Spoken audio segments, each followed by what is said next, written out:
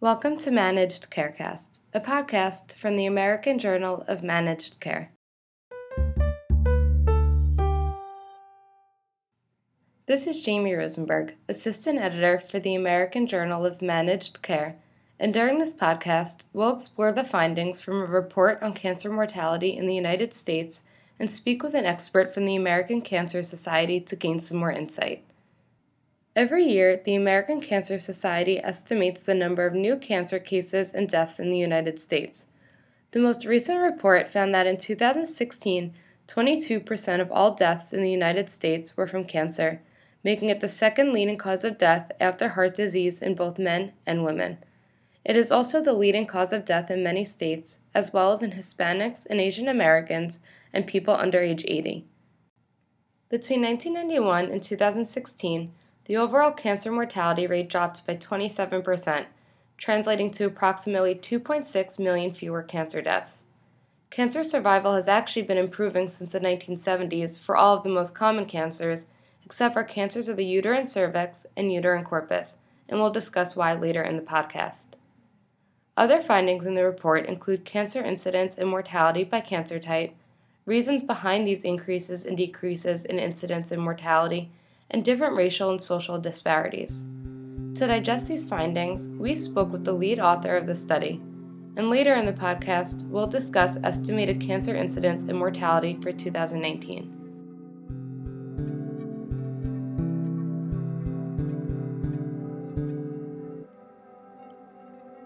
Today with me, I have Rebecca Siegel, who is the Scientific Director of Surveillance Research for the American Cancer Society. Thanks for joining me today, Rebecca. You're welcome. I'm happy to be here. So we'll start with the good news. One of the main findings of the report was that there was a 27% drop in overall cancer mortality in the United States, which marks the 25th consecutive year that cancer mortality rates have dropped. So which cancers saw the largest drops?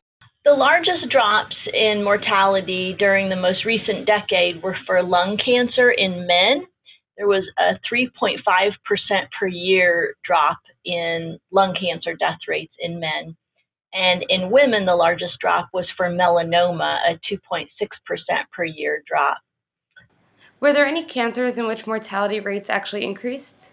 Yes, death rates are increasing for liver cancer in both men and women by about 2% per year, as well as for uterine corpus cancer in women by about 2% per year, and slightly in men for pancreatic cancer by about 0.3% per year. So what factors were behind the overall drop in mortality rates? I'm sure lifestyle factors such as less smoking play a role, and also improved diagnostics and treatment like immunotherapy and targeted therapies. Exactly. It's largely driven by the declines in smoking, but also reflects improvements in treatment as well as earlier detection for some cancers like colorectal cancer, breast cancer, and cervical cancer, for which we have screening. Right, and I'm sure screening also plays a large role, like you mentioned, because if cancers are caught earlier, they're more likely to be treated successfully. And recently, the American Cancer Society recommended the screening age to be lowered to age 45 for colorectal cancer, which was actually the topic of last week's podcast. So do you think as incidence changes and in turn screening recommendations change, that this will continue to have an impact on cancer mortality?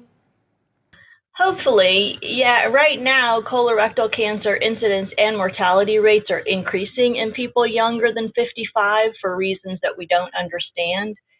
So hopefully lowering the screening age to begin screening at 45 instead of 50 will ultimately result in declining mortality rates, or at least flattening, while the incidence is still increasing.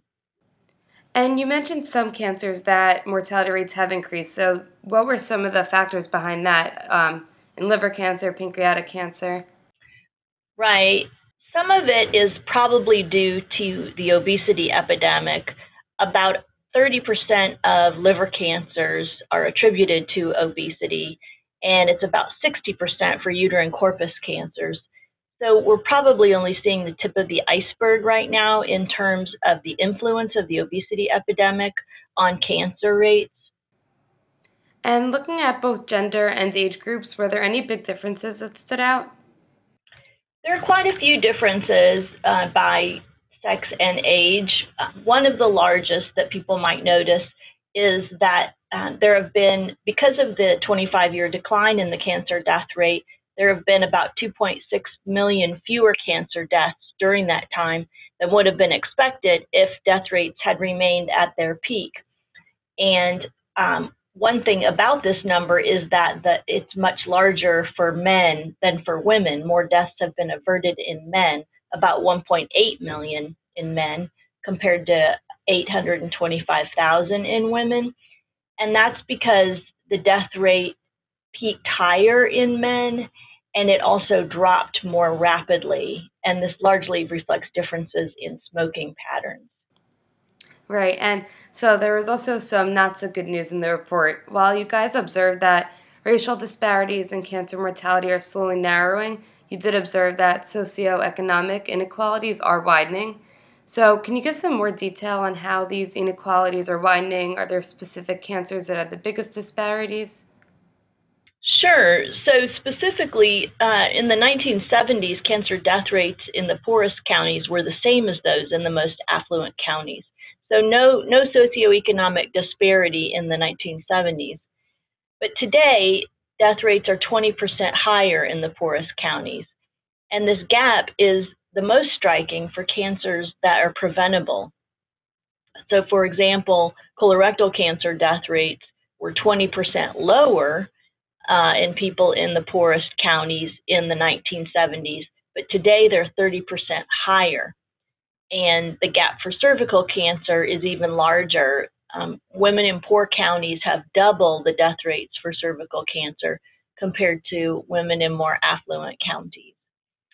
And the reason that this is happening is because differences in wealth lead to inequalities in both exposure to cancer risk factors and access to high quality early detection and treatment. So poor people, for example, are twice as likely to smoke and to be obese, both of which increase cancer risk. And this is partly because of less access to affordable, healthy foods, as well as safe places to be physically active. But it's very complex. So you have that aspect with the risk factors. And then poor people are also experience numerous obstacles to healthcare. They have lower insurance rates, and as a result, their screening rates are much lower, and they're less likely to receive optimal treatment. So, for example, that's a large factor for cervical cancer, as I mentioned earlier, because that disparity is so large. And the good news is there's an opportunity here because increasing access to care weakens that link between socioeconomic status and health. And that's been demonstrated by some states. For example, Delaware completely eliminated their racial disparity in colorectal cancer mortality through increasing access to screening and high quality treatment.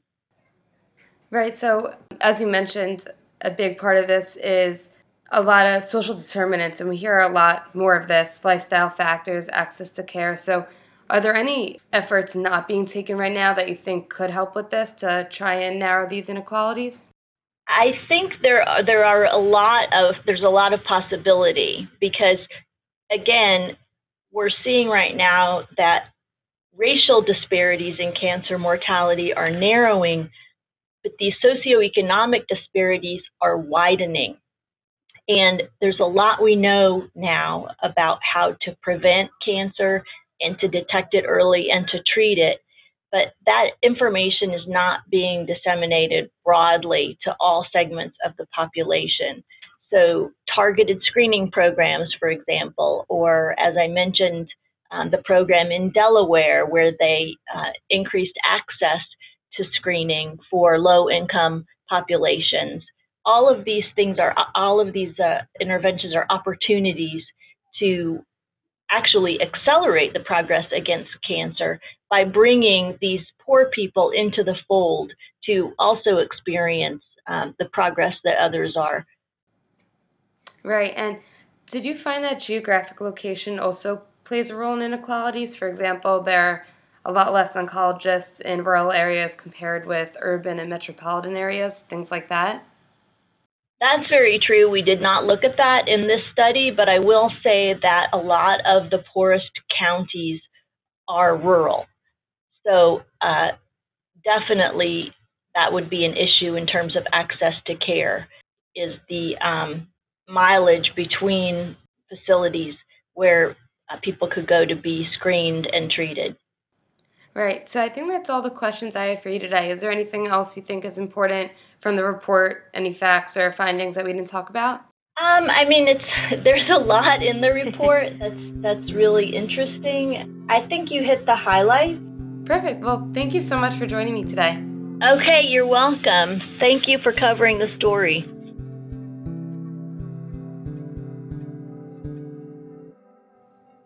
The Cancer Report also estimated incidence and mortality rates for 2019, projecting that there will be an estimated 1.8 million new cancer cases, corresponding to more than 4,800 new cases each day.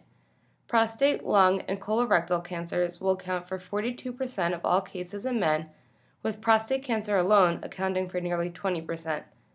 Among women, breast, lung, and colorectal cancers will represent about half of all new cases, with breast cancer alone accounting for 30%. Among children between age 1 and 14, cancer is the second most common cause of death, falling only behind accidents. In 2019, an estimated 11,000 children will be diagnosed with cancer, and more than 1,000 will succumb to the disease. While leukemia will account for 28% of cases, brain and other nervous system tumors will be the second most common.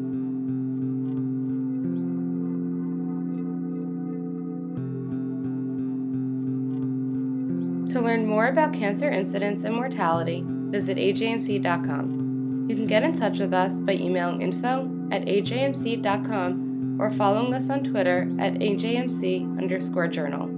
And finally, if you like this podcast, don't forget to rate and subscribe. Thanks for tuning in.